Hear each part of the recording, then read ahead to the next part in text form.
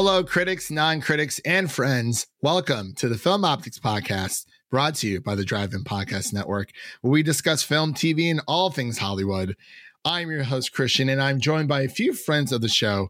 We have Amy Smith from In Session Film and Films with Amy, and we have Amanda from Candid Cinema joining us, and Matt Wyatt will be joining us later on to continue the celebration 20 years of magic with our Harry Potter movie series review. In this review, we're going to be covering the Goblet of Fire. And before we begin today's podcast, you can listen to our show on platforms around the internet. And if you're a new or seasoned listener to the show, we would love to hear from you guys. Follow us on Instagram and Twitter at Film Optics. That is Optics with an X. Amanda, how are you doing today? I'm doing great. I'm really excited to have this discussion with you guys, and thanks for having me again. No problem. So is Goblet of Fire your favorite Harry Potter? It's one of my favorites. Yeah, I have like a 1A, 1B type of situation. I know that like not many people. Can I say my actual favorite, or was it even that for later? No, sure. Yeah. My actual favorite is the Half-Blood Prince. Nice. I think it's really underrated. I love the book. And I think that they were hilarious. I thought it was a really fun movie.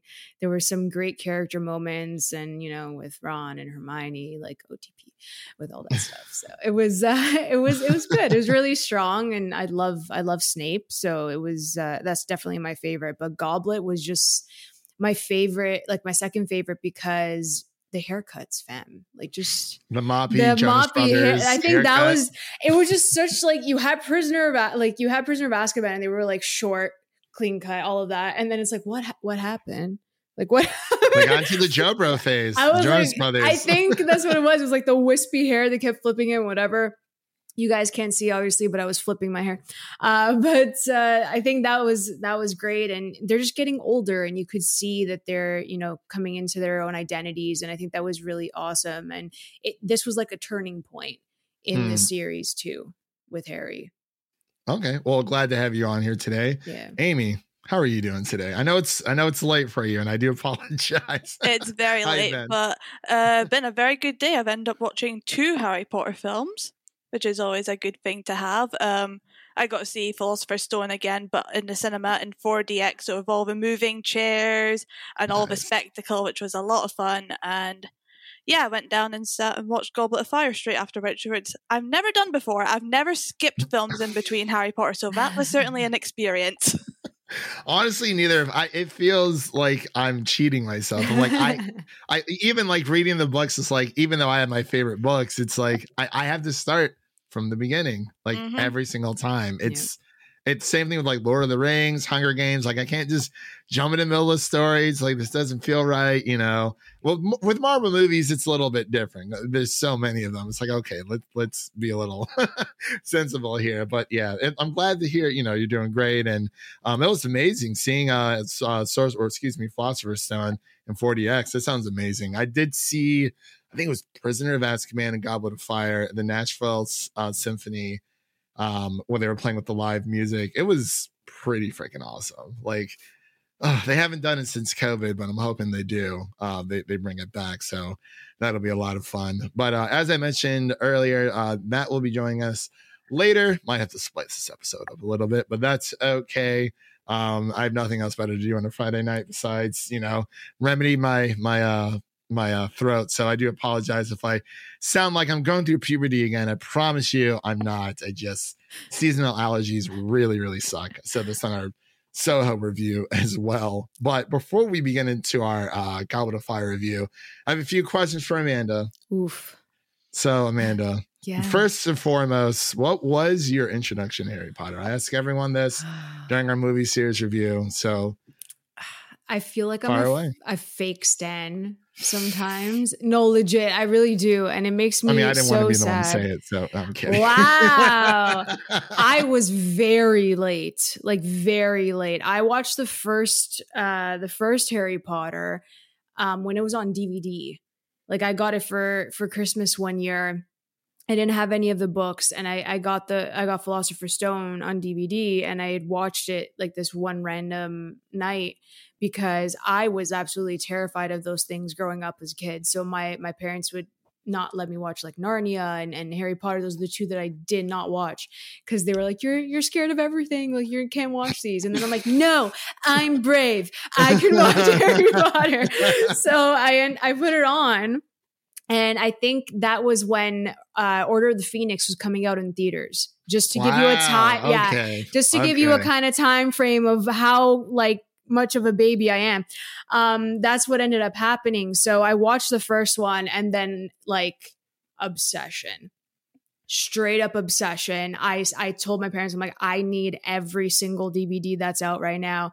I need all of the books to catch up. So that was my first introduction. I was like, thank you to whoever got me that Christmas gift. I have no idea who bought me that DVD. But yeah, that was my first introduction to it. So I kind of did everything backwards, unfortunately, but what a time, like just to catch up and be a part of that world and dive into it and have that space to like explore magic in the way that they presented it. So it was just truly something special. Yeah, that's a great story. Like honestly, and it doesn't really matter when you got into it because it's like there's so many book adaptations. I mean, like Game of Thrones, like I mean, there was a lot of people who read the books, but I never really honestly heard about the books until the show came out, and the show is what prompted me to go back and read the books. So like I feel like it's a beautiful thing, whether it's, you know, you were there from the beginning or, you know, catching up with it. It's like it's always a part of our lives, and it's really is like one of those special like properties where, you know, it was something new that came out. It wasn't just like, oh, you know, we're going to take this like Because of Winn-Dixie book or The Outsiders or The Giver, and we're going to make a movie out of it. These books have been around forever. Like we actually got to witness, you know, like a writer, like, you know, on her rise to fame when it came to these books, because it was just something completely new. Same thing with Twilight, of course. I remember that whole lore that described. I went to the midnight release for Breaking Dawn at the bookstore, so I get it. I remember watching the first one. I was like, why is it raining so much? My friend's like, they're in Seattle. I'm like, well, Seattle seems like a sucky place to live. Like 100%. But like, I never read the Twilight books, but I did watch the movies. I was like, why is this better than Harry Potter? People say that. I was biased. I mean, it was during, you know, when I was younger, and the whole Harry Potter versus Twilight, which is better. You know, yeah, all the Twilight stands going through school, but fun. Amanda. Yeah. What is your Hogwarts house? I am a proud Gryffindor. Sorry, that was not the right answer. We were looking for Griffin. I'm just kidding. I actually took the Pottermore quiz when it first dropped, and I got Slytherin. So I was like, I don't know why my answers changed. I have no idea what had happened, but then I took it again because I got locked out of that account. And took it too many times. I guess I don't know what happened. So I took it again I think 2 years later, and I ended up with Gryffindor. And then every quiz that I've been taking is that I'm Gryffindor, but I've always identified with that house for some reason, more so than the other ones. Yeah, I believe Brendan Cassidy from In Session Film said there is a Hogwarts quiz. It sorts you in the house depending on the type of sandwich that you eat, or like based on your yeah. I was like, that's very, very interesting. So I mean, I already knew you were a Gryffindor, but just for all the listeners out there, yeah. No problem. which is always nice to know. It's just always fun because we've had one Ravenclaw for Nicole Ackman, and then I believe Ryan McQuaid and Brendan Cassidy were both Hufflepuffs. Well, Ryan was going back and forth because he was saying a lot of Hufflepuffy things, and he was going over to Ravenclaw. I was like, you're going too much. But for those listening out there, of course, I'm a proud Slytherin. Always will, always be, 100%, because it is the best house.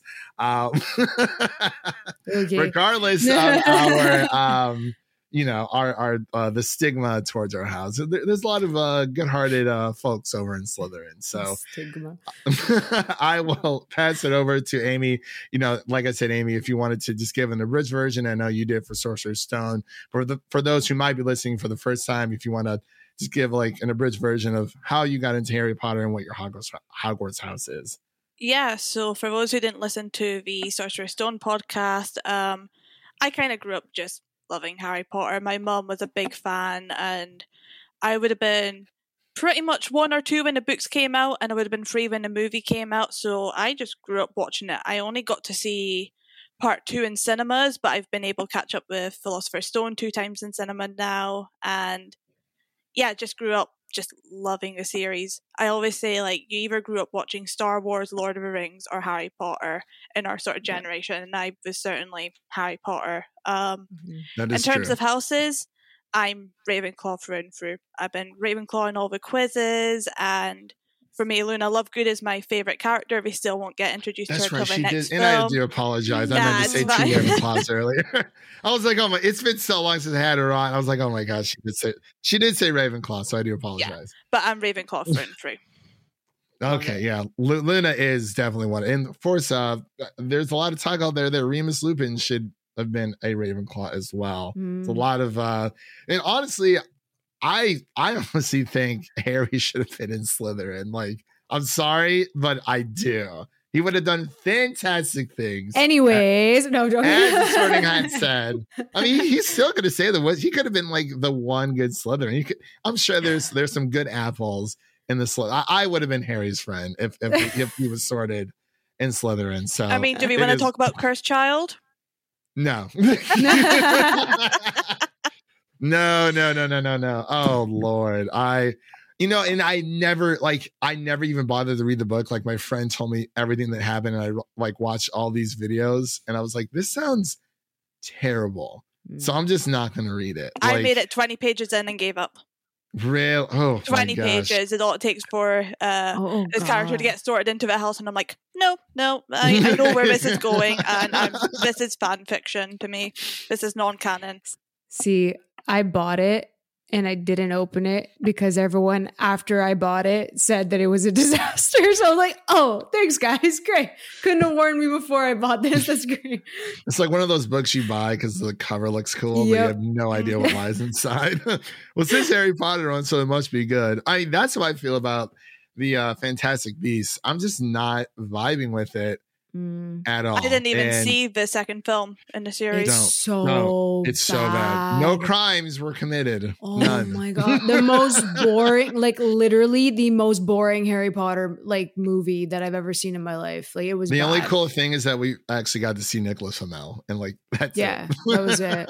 And, that was literally it. Was Jude Law was also more prominent in that one, which is a blessing, but we didn't have like. Well, Colin like Minerva Farrell. McGonagall was like in her 20s or something. This doesn't add up at all. We need to do the math and make it right, or else like, Dumbledore has a secret brother. I'm like, what is going on here? Like, what is JK doing? Like, I love her books. I think she's a fantastic writer. I don't think she's a great screenwriter, like, whatsoever. The two do not correlate whatsoever. Like, not at all. Two totally different pacings. But anyway, are you guys ready to get into our Harry Potter and the Goblet of Fire review? Woo! All right. So we're going to be awesome. So we're going to be right back with our Harry Potter and the Goblet of Fire review right after this short break. I reckon you have to be barking mad to put your own name in the Goblet of Fire. Come on, have you? Took you long enough? I wasn't the only one who thought you'd done it. Everyone was saying it behind your back. Brilliant. That makes me feel loads better. At least I warned you about the dragons. Hagrid warned me about the dragons. No, I did. No, don't you remember? I told Hermione to tell you that Seamus told me that Bavati told Dean that Hagrid was looking for you. Seamus never actually told me anything, so it was really me all along. I thought we'd be all right, you know, after you figured that out. Who could possibly figure that out? That's completely mental. Yeah, isn't it? I suppose I was a bit distraught. Boys. All right, and we are back with our Harry Potter and the Goblet of Fire review. If you haven't seen it already, I don't know what you're doing with your life. The entire series is streaming on HBO Max, but this was directed by Mike Newell and, of course, J.K. Rowling from the novels, and Steve Close coming back again for writing, and, of course, stars Daniel Radcliffe, Rupert Grint, Emma Watson, just to name a few. We have a few new names in there as well. So, man, oh man, I guess I don't know where to begin, but let's just kind of, get into it. Did you guys do a rewatch for this at all? So I guess we'll start with Amy, give her initial thoughts about her rewatch, because it always changes when you rewatch it like year to year. And it's so difficult nowadays, since we're all critics, not to view these movies with a critical eye, because we love them so much. And it is one of those, it is my favorite franchise. So I kind of just accept it for all of its flaws. But I guess we'll start with Amy and then go over to Amanda, and then I'll kind of end it. Or yeah. Anyway, so go ahead.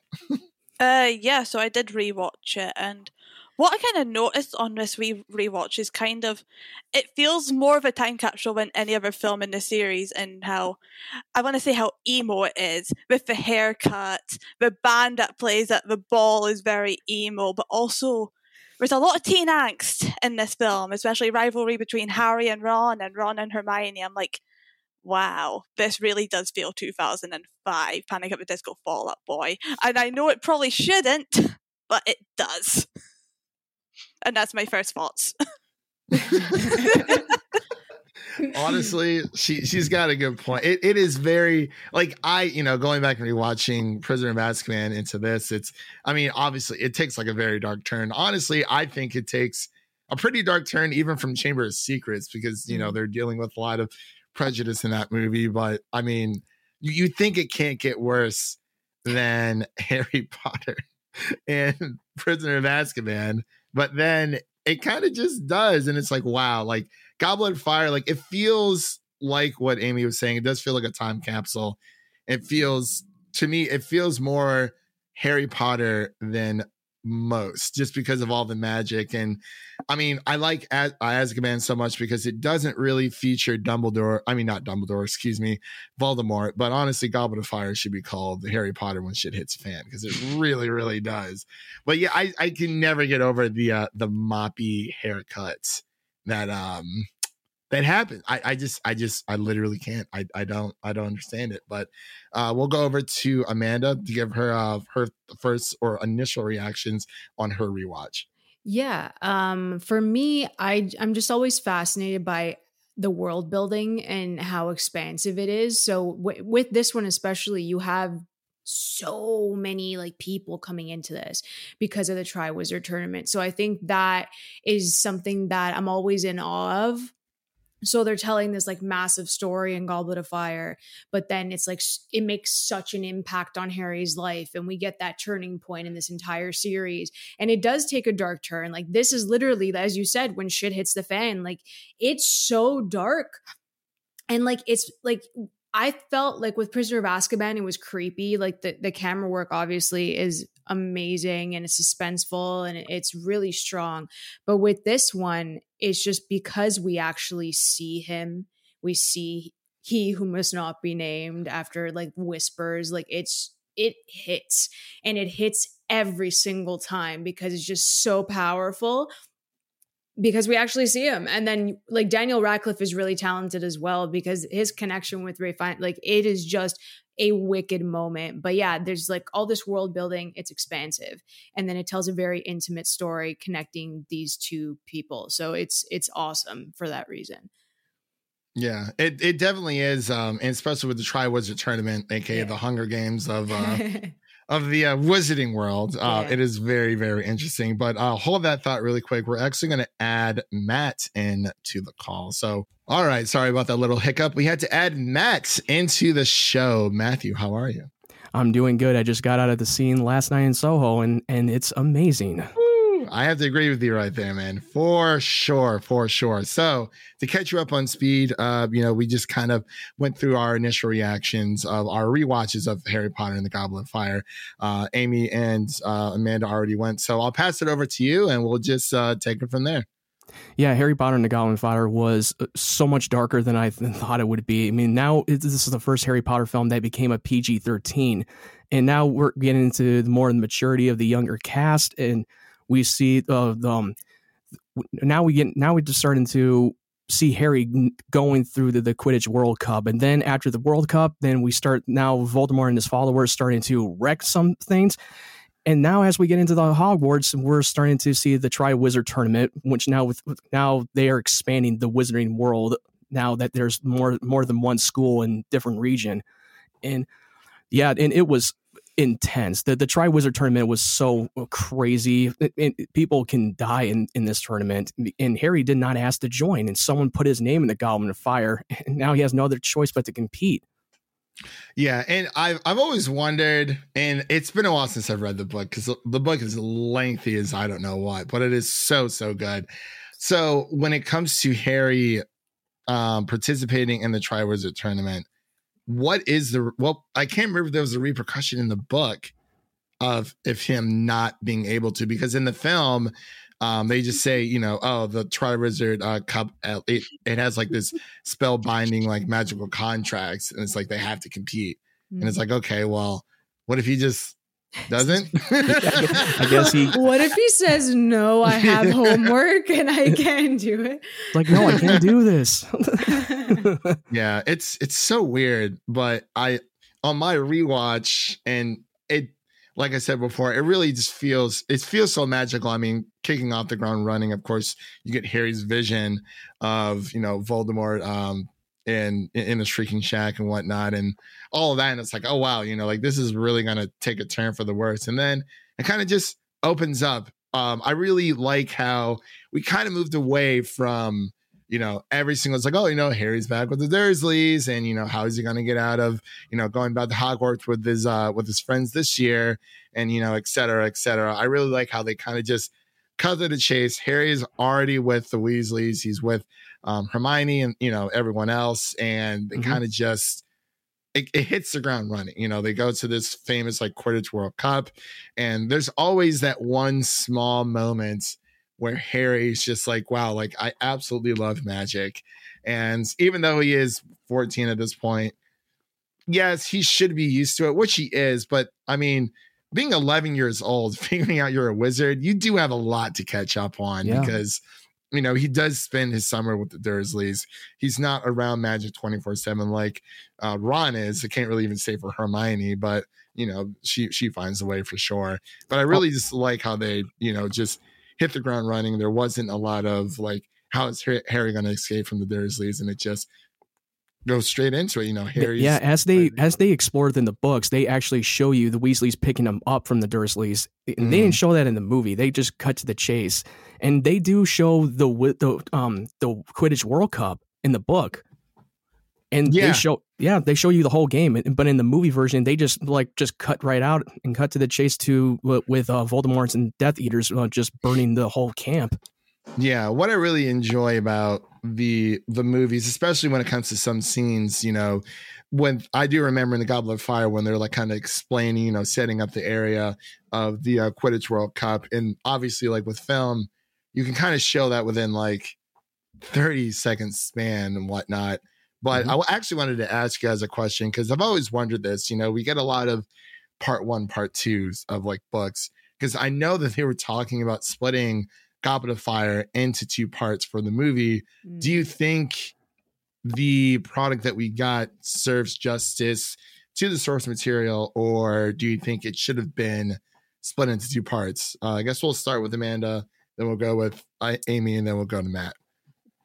Goblet of Fire was a book that I haven't read yet. I'm gonna be straight because I did Half-Blood Prince and then Deathly. I'm old, man. I went backwards. I told you I went backwards. I'm a fake stan. I'm sorry. I'm a fake stan. I'm so sorry. But I think that without reading the book, I think they adapted it quite nicely in the one film. I think it would have been really weird to have Goblet of Fire split in 2, and then like maybe if they were to do the exact same thing with Order of Phoenix, because I know Order of the Phoenix is like a massive book, like it's bigger. I think it's longer than Goblet of Fire, right? I believe I'm gonna have to check. It's on my bookshelf because I know it's thicker. I have it on my shelf too, yeah. but like it's thicker. So I think that if you would have to start splitting things, then it would have had to be like more movies, and then it just would have spiraled out of control. So I think that adapting it the way they did, it was so like straightforward. I got all the information that I needed to move to the next film, and it was really engaging. I thought the pacing was great too in Goblet of Fire. So I would have preferred just to keep it like this. I couldn't see it split in two. Okay. Amy, what do you think? I'm the exact same. I have read all the books, but it's been years since I've done it. But I think what we find a nice balance of is not alienating maybe fans who haven't read the book, so presenting everything that they kind of need to know, but simplifying it in a way that does fit in a 2.5 hour film. And yeah, I like the fact that we just get straight to the chase here. We just go straight from the world match, and then we're back thrown in Hogwarts. We don't need to know about their lessons this year. We don't need introductions to all the professors again. We just sort of get enraptured in the big world that we get to explore with Beauxbaton and Durmstrang, and kind of get to explore that side of things. So plus, if you're going to do 2 films per 4, 5, 6, and 7, then you've got to worry about the aging of the cast, and they could be 24, 25 when the final film goes out, unless you're going to film them back to back, and then audiences are probably going to get bored if they have to watch 11, 12 films. You can see with Marvel now, people aren't watching every film in the MCU anymore. That's true. So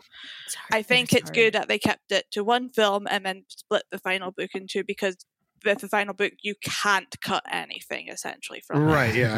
It is the conclusion to this grand adventure. That's actually a really good point. I actually never thought of it that way. I've always wondered, because I know that they were planning on splitting it into 2, and then they decided just to do 1, and then for Deathly Hallows, I think for the conclusion you have to cover like everything. Well, yeah, I'll go to Matt so he can give his thoughts on it, and then we'll kind of just open it up. If there's anything you guys want to talk about, feel free. Yeah, I kind of echo what Amy and Amanda said, because there's so much that you had to cover. I mean, unless you wanted to make this movie like a 3-hour long film, and then maybe you might add a little bit more. Like, for instance, I kind of wish we would have seen the Quidditch World Cup. I thought it would have been more epic to watch, because it just shows you that it's a bigger place. There's more than one region for the Quidditch team, and it would have been epic to watch.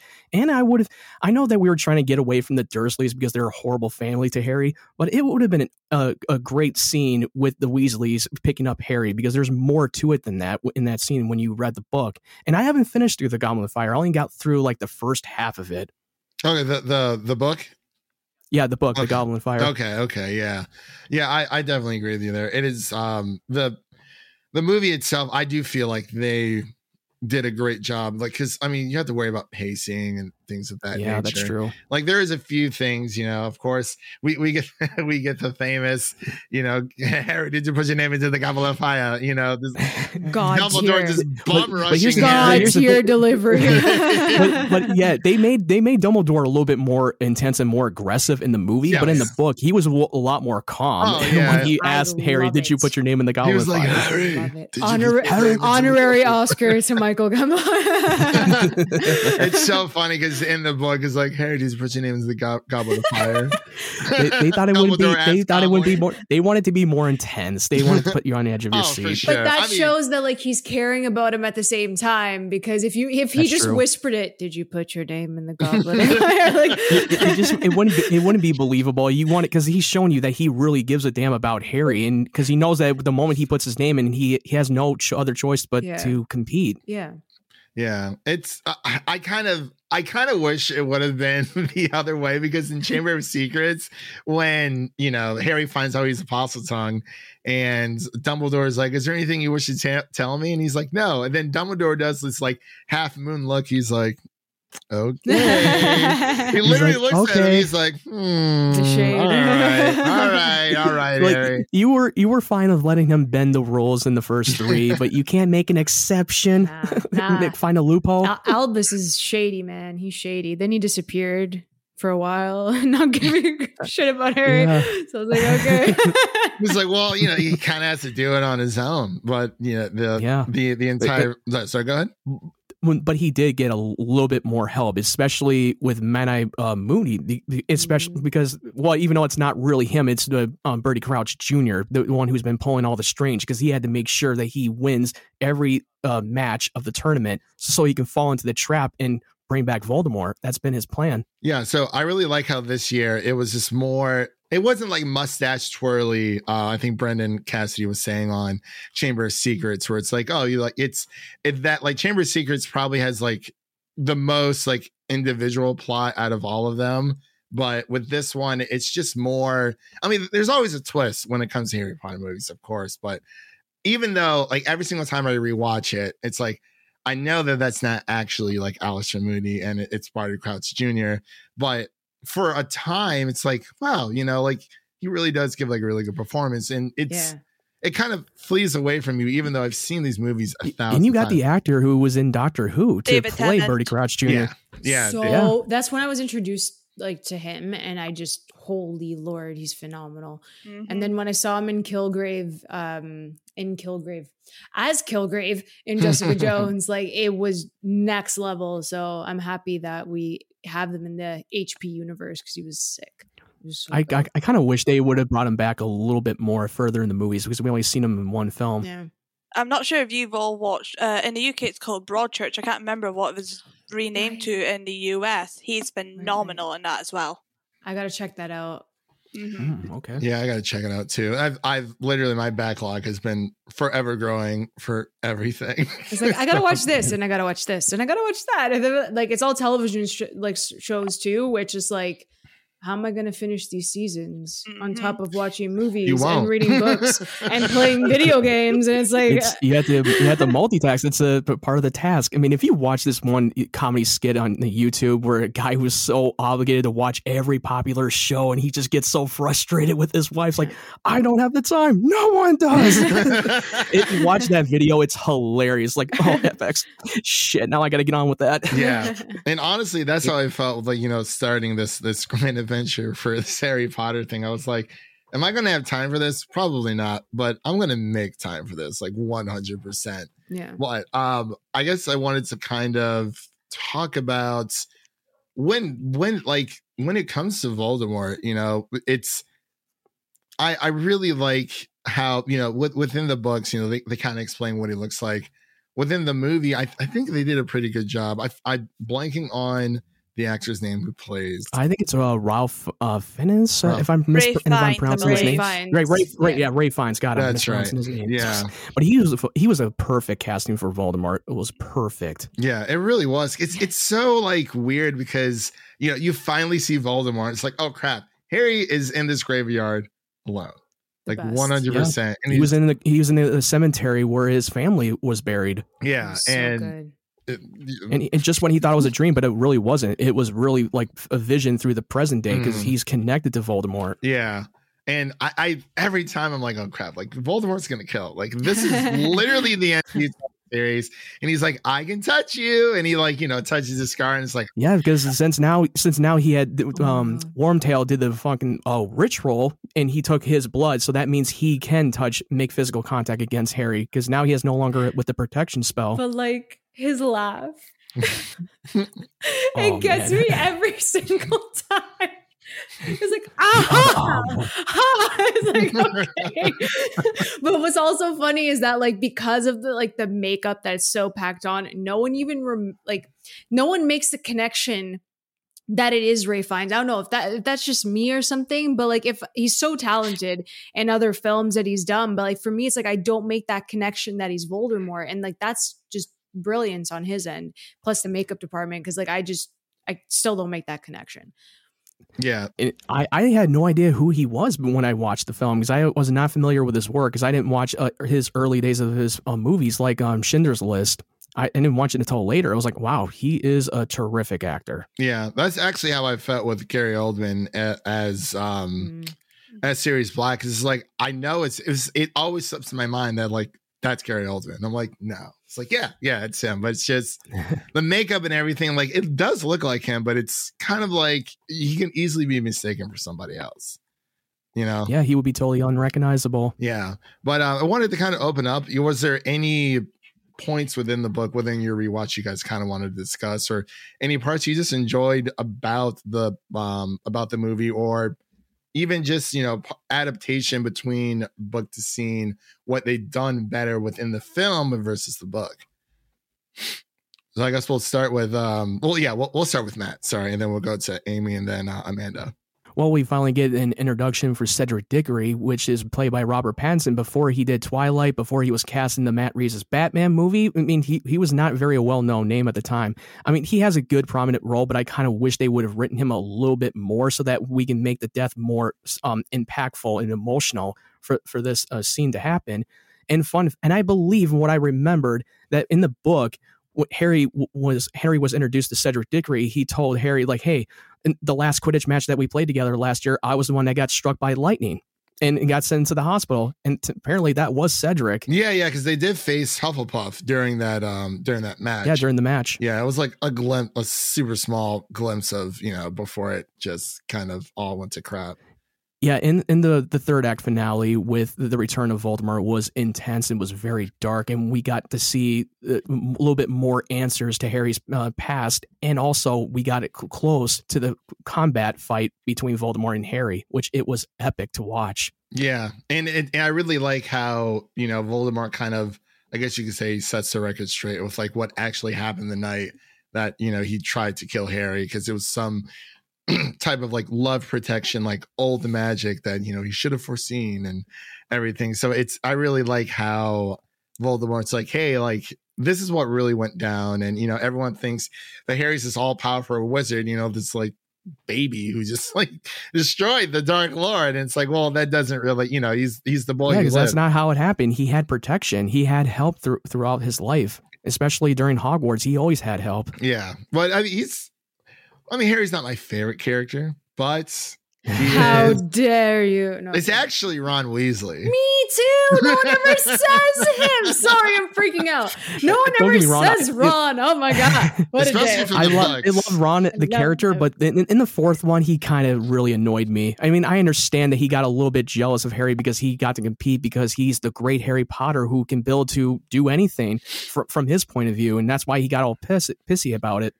Yeah, and it's more of like, you know, Ron and Harry are like this, so it's they're like because they're like brothers. Yeah, like Harry, they tell each other everything, and I guess you know, Ron felt betrayed. Like, I get it. Like, he only mopes for like half of the movie. Yeah, and until he won the first match, everyone's nice to him. It was like, yeah, he's like, well, and they kiss and make up. I love them so much. I love their friendship. More importantly, I think throughout, I love Hermione and Harry's friendship. Like, it was never like pressured. They were friends. They were very good friends, and that's all it ever was. And I just love that we had like a platonic love between the two of them. Yeah.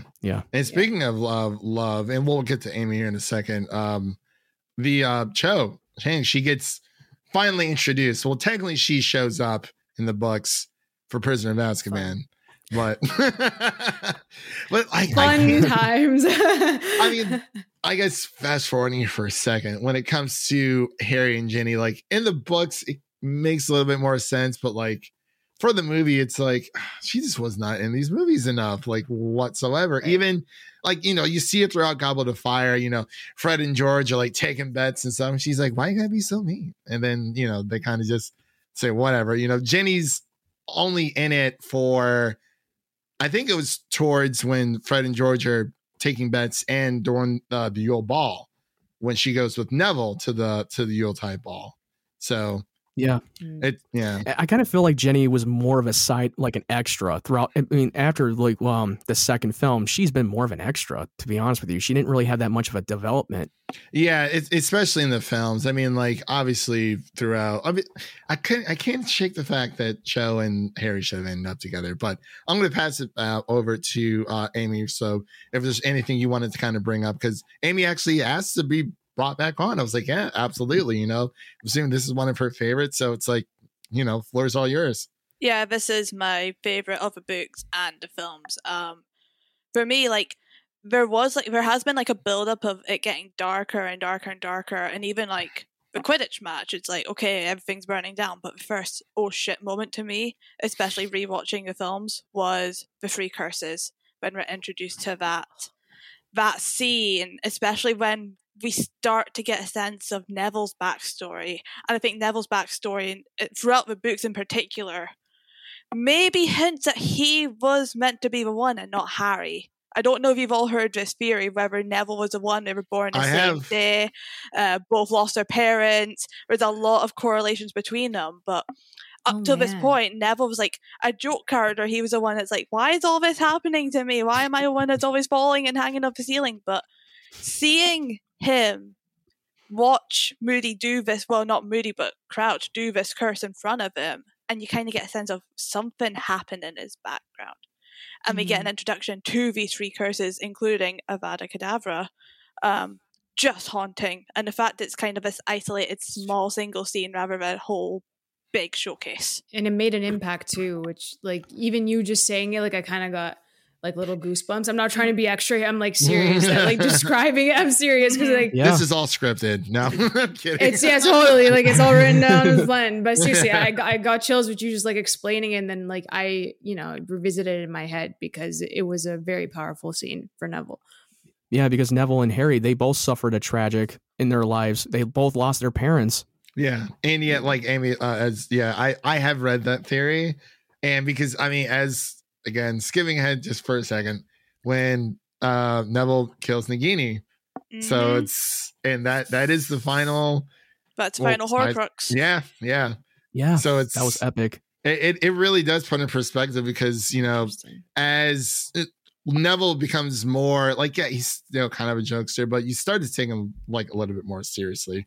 Especially with as this, a hero too. Sorry. Yeah, I mean, even him helping, Harry with Gilliwig. Obviously, it was all, for the master plan of Barty Crouch Jr., who was responsible for Neville's parents' death. So, and I think he used the Cruciatus curse on them until everything kind of happened. But it is really crazy how we really see the world expanding. Of course, with the two schools come in, because it's really nice to know that, hey, it's not just in the UK. And of course, we know, regrettably a little bit with the Fantastic Beasts movies that, there are, witches and wizards across the world. It's not just, UK based with Hogwarts. And I think they did a great job with incorporating the other schools. And even Hermione says it throughout, the old ball when her and Ron are having a spat, because it's clear that Ron likes Hermione. He wouldn't have lashed out in front of her like that if he wasn't like in love with her and jealous. Yeah, he's like, well, I would have asked her myself if she wasn't already taken. It's like, shut up, Ron. It was the start of my death because they were so cute and they would keep getting mad at each other. But like, I was just sitting there, I'm like, I love them so much. Ron is adorable. When I was younger, I'm like, why didn't like Harry end up with Hermione? But now it's like, reading through the books and like watching it on film, it's like, I mean, of course, with Rupert Grint just being, I don't know how many times he said bloody hell in that entire film, but take my favorite, that's a tricky game.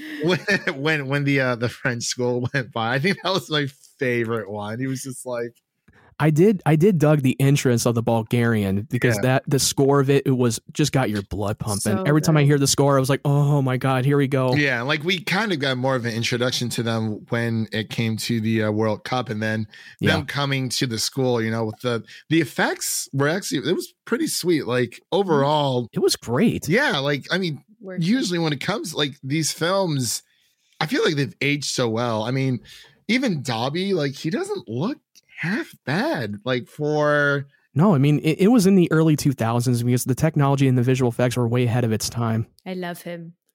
Man, it's so funny. I mean, I think they should one day like create like a series or a movie as just focusing on sports of the Quidditch Cup. I mean, that would be epic. I mean, come on, I would love to see it. Yeah, they should have done that instead of Fantastic Beasts. Honestly, exactly. Lord. That doesn't exist. That movie never doesn't exist. I'm going to pretend that didn't happen. I thought the first one was like okay, but like it just didn't have the same. That movie put me to sleep. The second one put me to sleep, dude. I was knocked out. I was like, what? I was so excited. Like I bought the 4K because it was one of those things where it's like it's bad, but you're telling yourself it's not bad. it's everyone because else. you want is to add crazy. that to your collection of the whole Wizarding I mean, I World have collection. to. Like, it is my form. You're obligated. I am very obligated to that. I am so. the exact same way. Don't worry. So it's like, I hate this movie, but I got it. I'll probably never watch it unless it like warrants for a rewatch for something. But yeah, it is crazy. But Amanda, was there anything else you wanted to kind of talk about? Y'all covered Or- it. I agree with everything that was said. Again, I didn't read, I didn't read Goblet of Fire, but you guys covered it. I agree. I'm kidding.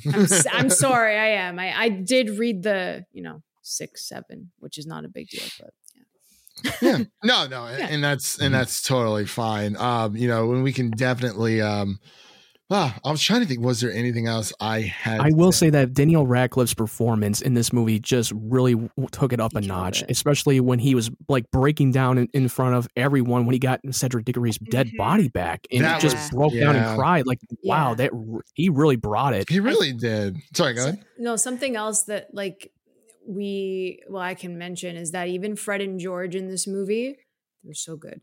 Both of them, they were so fun. But then that moment with Cedric, I think that it just hit the realization that he's back and like everyone changed moving forward. It was like a different outlook entirely. But Fred and George, like their switch kind of that's what like moving forward after Goblet of Fire. It was like completely different. I love Dumbledore's speech when now they were mourning with the death of Cedric, and he just gave the whole speech and like, hey, we may be speaking different tongues, but we're all the same, and we all should come together and telling you like, hey, he was murdered by Voldemort, and I'm going to tell you straight up, even though the Ministry doesn't want me to say it, and they just want me to tell you what you want to hear. Yeah, and I really enjoy how. Throughout the film, obviously we see Barty Crouch Jr. Pose as Alistair Moody and drinking an abundance amount of Polyjuice potion, like 100%. I was like, wow, because obviously watching it for the first time, he was like, man, that dude really likes to drink, and it's like, well, yeah, he does that weird like body shake thing. He's like, I don't know, but I don't think that's pumpkin juice. I really like how it kind of is, it's the big reveal of Barty Crouch coming in. And, yeah, but now when you look back and rewatch it, now you start to see it a little differently. That's not like Mad-Eye Moody. That was definitely Barty Crouch Jr. the whole time. And during like the second two games, most of the audience weren't even watching the game, especially when they're going underwater, when they were surrounded by mermaids and they had to rescue the students. And then in the final act, they go through the maze and the audience are just sitting there. They don't know what the hell's going on. They don't have like a camera or anything to monitor them, or like a screen like a football game. They don't. They're not. They have no idea what the hell is going to happen. Which is also really weird because why have an audience in the first place? Yeah, why have an audience? Like, hey, they're just sitting and chilling. They're just on their phones and just looking to what the hell's They going on. have no phones. They project it from their wands. And Exactly. Then that's If you were able to have a microphone with a wand, you can't tell me you can't have a magic camera or something to follow them around. I actually did like the microphone thing was really awesome, but even with like the challenges, I think probably my favorite, it probably was I think it was the first challenge with the dragons, because Harry finds out with Hagrid combing his hair, getting all nice and like he's got a nice little date. But yeah, you got to give Hagrid a little bit more fun, more love and more action in this movie. love him. Oh yeah, but it's like Harry's realization, like their first challenge is dragons, and he's like, what? Like what do you mean? And it's like, of course he gets the Hungarian horntail, which it's one nasty rifle beast, but Yeah, it's crazy stuff. I really just there was a little bit more of the challenges in the maze with like the Sphinx and whatnot, but I really do think they covered it in a good pacing manner. For it's like, okay, we're gonna have these 3 challenges, and of course they have 2 from Hogwarts, kind of represent. But I think the part that really killed me, not the graveyard, but when they're coming back from using the Triwizard Cub as a port key, when Cedric's father like finally figures out what happens. Oh yeah, and he's like, move out of the way, that's my son, that's my boy. And chills. Literally chills. I cry. I literally cry. I'm not joking. I cry every time I watch it, just because of how powerful that moment was for his dad. Like I cry. I cry at everything. Like it's not a big thing, but I cry at everything. I mean, every single time I watch Critica was Little Women, it's like Here Comes the Waterworks. Too. It's so good. But anyway, you can still die in the tournament regardless. So of course you should know that he's going to be put in danger. Well, yeah, I mean, Harry almost left Cedric high and dry. Like the trophy was right there, but it's. But he had to be noble. He didn't want to leave him there to die. Doug Gryffindor. Doug. He was about to leave that man. If he was a Slytherin, he would have left him there. Oh, I would have left. That's true. Bye. No. Peace out, bye. See, Christian's like, I have no time for this. I would leave him. That's why Christian is in Slytherin. He would definitely leave Cedric to die. Terrible. I mean, I don't know. I'm not that bad of a person. I think about it there for a second, though. It's like, yeah, I mean, that trophy is like right there. I joke. Yeah, I mean, dude, it's shiny. Yeah, it's very shiny. And being in the maze, it reminds you of the film The Shining, where the kid was getting chased in the maze by his own dad. It was basically a horror. Yeah, I mean, even with Crumb being bewitched, which they kind of touch on that as soon as it happens, because you're like, okay, he runs into Harry, he has his wand up, and his eyes are a little bit, cloudy. Yeah, dead eyes. Yeah, it's dead eyes. Yeah, and he wasn't going to kill him because they probably know because he needs to fall into the trap and take the Triwizard Cup as a portkey so that they can perform the ritual for Voldemort's return. Yeah, I mean, poor Wandtail. I mean, he had to beg to get that hand, and you kind of you find out that oh my gosh. Malfoy's father, Death Eater. Lucius. Yeah, Lucius, Crabbe, Goyle, all these Death Eaters. And that took me by surprise when Crabbe and Goyle was part of the Death Eater. I was like, wait, where the hell did that come from? They're not that bright, and they're part of the Death. They'd be the ones to tell everyone the secrets. I feel like.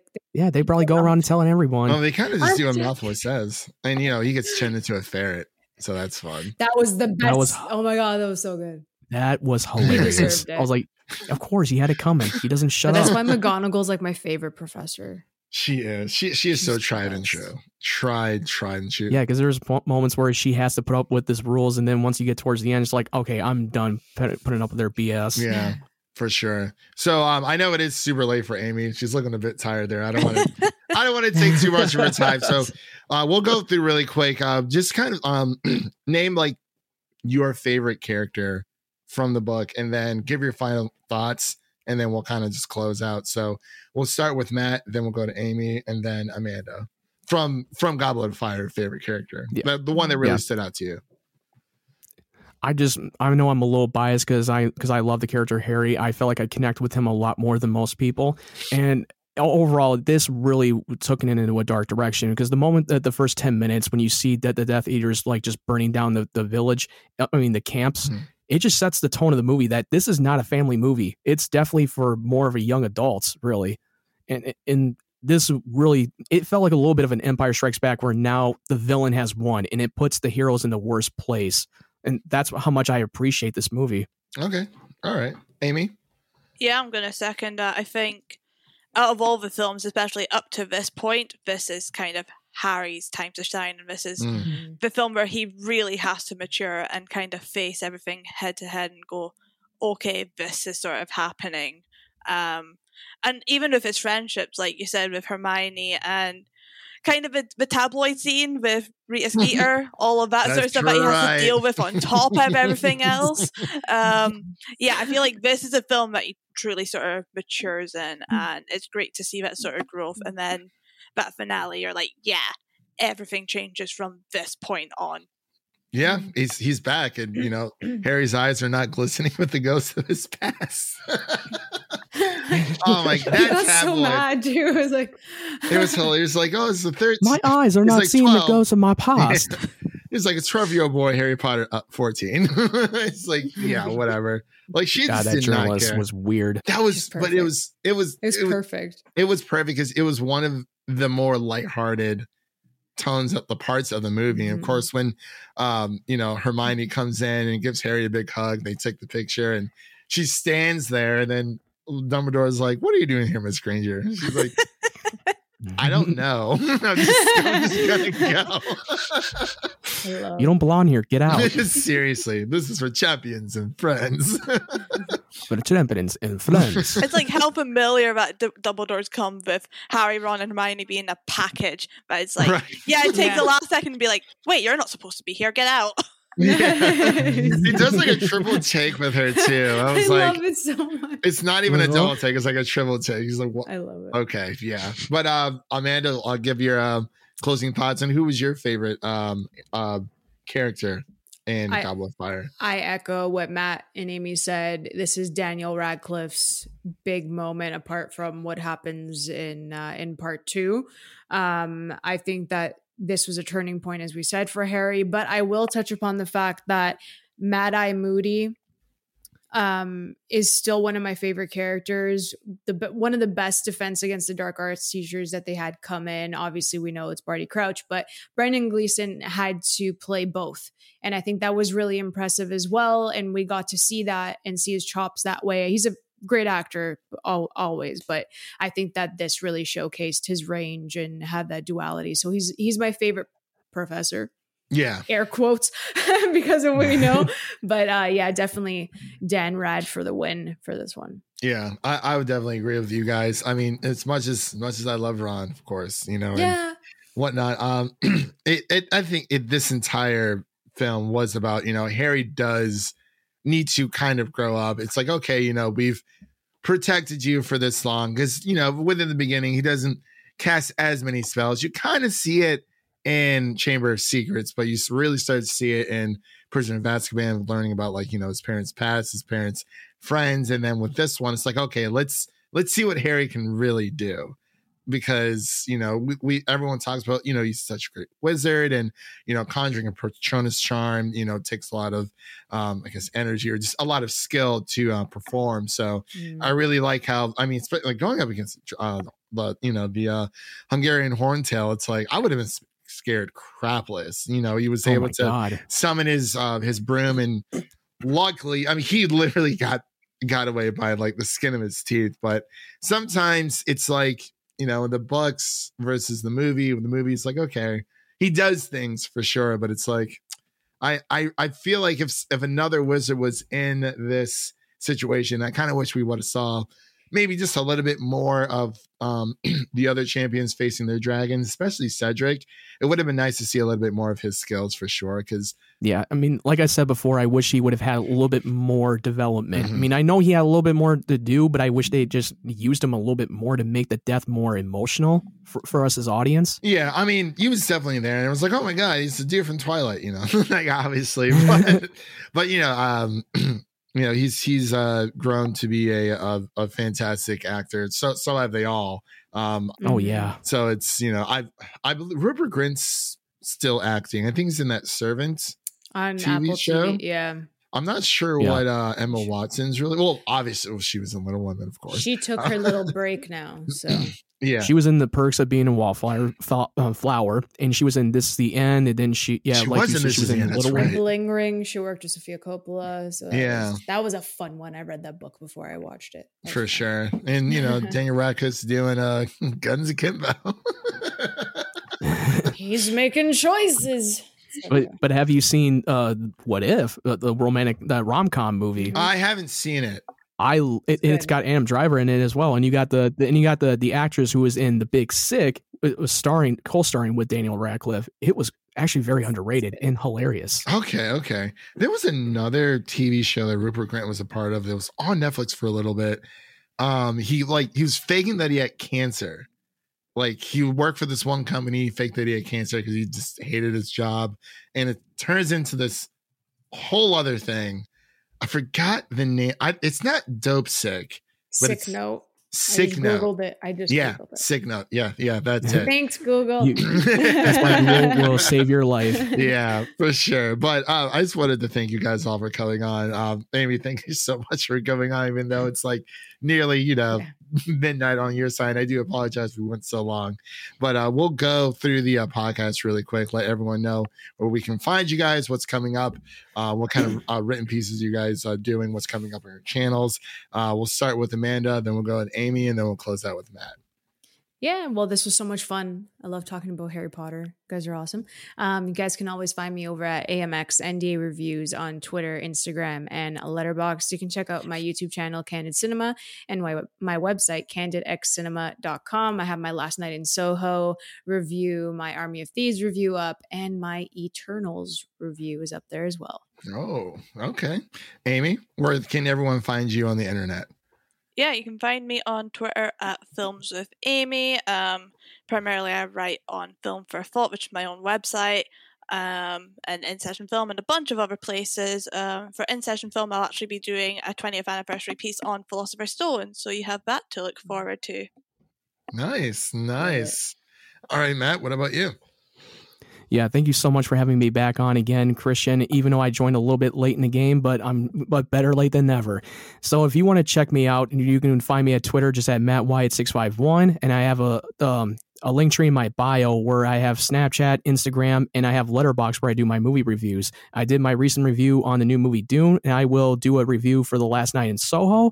And you can check out my other reviews with the rest of the Harry Potter series, and especially a lot of the horror films that I'm watching during the Halloween season. Yeah. Like I said, Matt has already finished his Harry Potter journey. It was like back. I'm an overachiever. It's totally fine, but definitely check out Matt's reviews. He writes novels on Letterboxd, but like they're very in detail. I write like 2 lines of something, but and they're great. Those 2 words are gonna like, I think for Dune I was like, let the spice flow. But that would get like 100 likes. I'm Desert Power. Yeah, Desert Power, 500 likes. Yeah, I gotta watch that in IMAX before it goes away. I think there's only like 6 or 7 days. Yeah, it's gonna be going away soon, and I thank God I had the chance to see it in IMAX. I had a chance, and it was great. I do want to see it in just to see it. Because hey, Christian, do you have time to do that though? No, not at all. No, I might be able to, because I'm going to a Halloween party tomorrow. I might be able to squeeze it in. Oh, nice! I'm going as a. All right, this is like a super lazy. So I bought this bad boy from DC Fandom. Oh, are you going to be a DC There's your fan? costume. You're going to be a Snyder fan. No. I'm going to you're going to wear a t-shirt fan that says Restore the Snyderverse #. I actually do have a Zack Snyder Justice League hoodie. I rarely wear it because I only bought it because it's so damn comfy. Right? But I'm going to wear that and like a Batman hat, and I'm going to be a Batman fan. But then Devin, that's your superhero costume. But Devin pointed out, he's like, aren't you supposed to dress up something that you're not? I was like, do you have a different hat? No. Damn it. I could help you out. I have a Steelers hat. I don't. You can be a Steelers fan. I am a Steelers fan. I know. or just repaint it. Just repaint it and just put the bat logo, the horns on the front of the hat. Cow. Yeah, the little cow. Maybe we'll see. But of course, you can find us over at Film Optics. That is Optics with an X on Instagram and Twitter. What's coming up on the podcast? We actually, as of this recording, this will be dropping on November 3rd, the Wednesday, this coming up week. Anyway, by the time this is out, our Last Night in Soho review will be up, so definitely check that out. And we have our Eternals review coming up and our Cowboy Bebop review as well here on the podcast. And of course, we'll be continuing the story here with Order of the Phoenix. We have, I believe, Leo, Jay Ledbetter, and JD coming back on. My goal is to get the entire In Session film crew on one because they haven't been together in a while. So maybe for part 2 for Deathly Hallows, because I know that I'm trying to orchestrate this. Like, you guys have to like all be here, like all together. So we'll figure that out. But of course, we have that coming up on the podcast, as well as we did like our Squid Game review. But of course, just shift through all of our stuff. It's all there. So I'm going to close out. Actually, really quick, you can also find my stuff over on musiccitydriving.com. I'll be covering oh my gosh, Dickinson season 3, episodes 1 through 3. And I'll be covering The Harder They Fall for In Session Film as well. So definitely check out those pieces when they go live. So let's get on out of here. And again, thank you guys for coming back on. And for everyone out there listening, remember, if it's by book or by page, Hogwarts will always be there to welcome you home. So I'm going to close out here, and I hope everyone has a wonderful, or had a wonderful Halloween, like speaking in the future presence. But of course, I hope you guys all have a great Halloween weekend. Everyone stay safe. It's crazy out there. So I'll close this out. And that's a wrap for today. Thank you all for listening. And if you enjoy the show, you can leave us a 5-star rating and review on Apple Podcasts, and follow us on Twitter to stay in the know. That was Matt, Amy, Amanda, and my name is Christian. And we'll see you guys in the next one.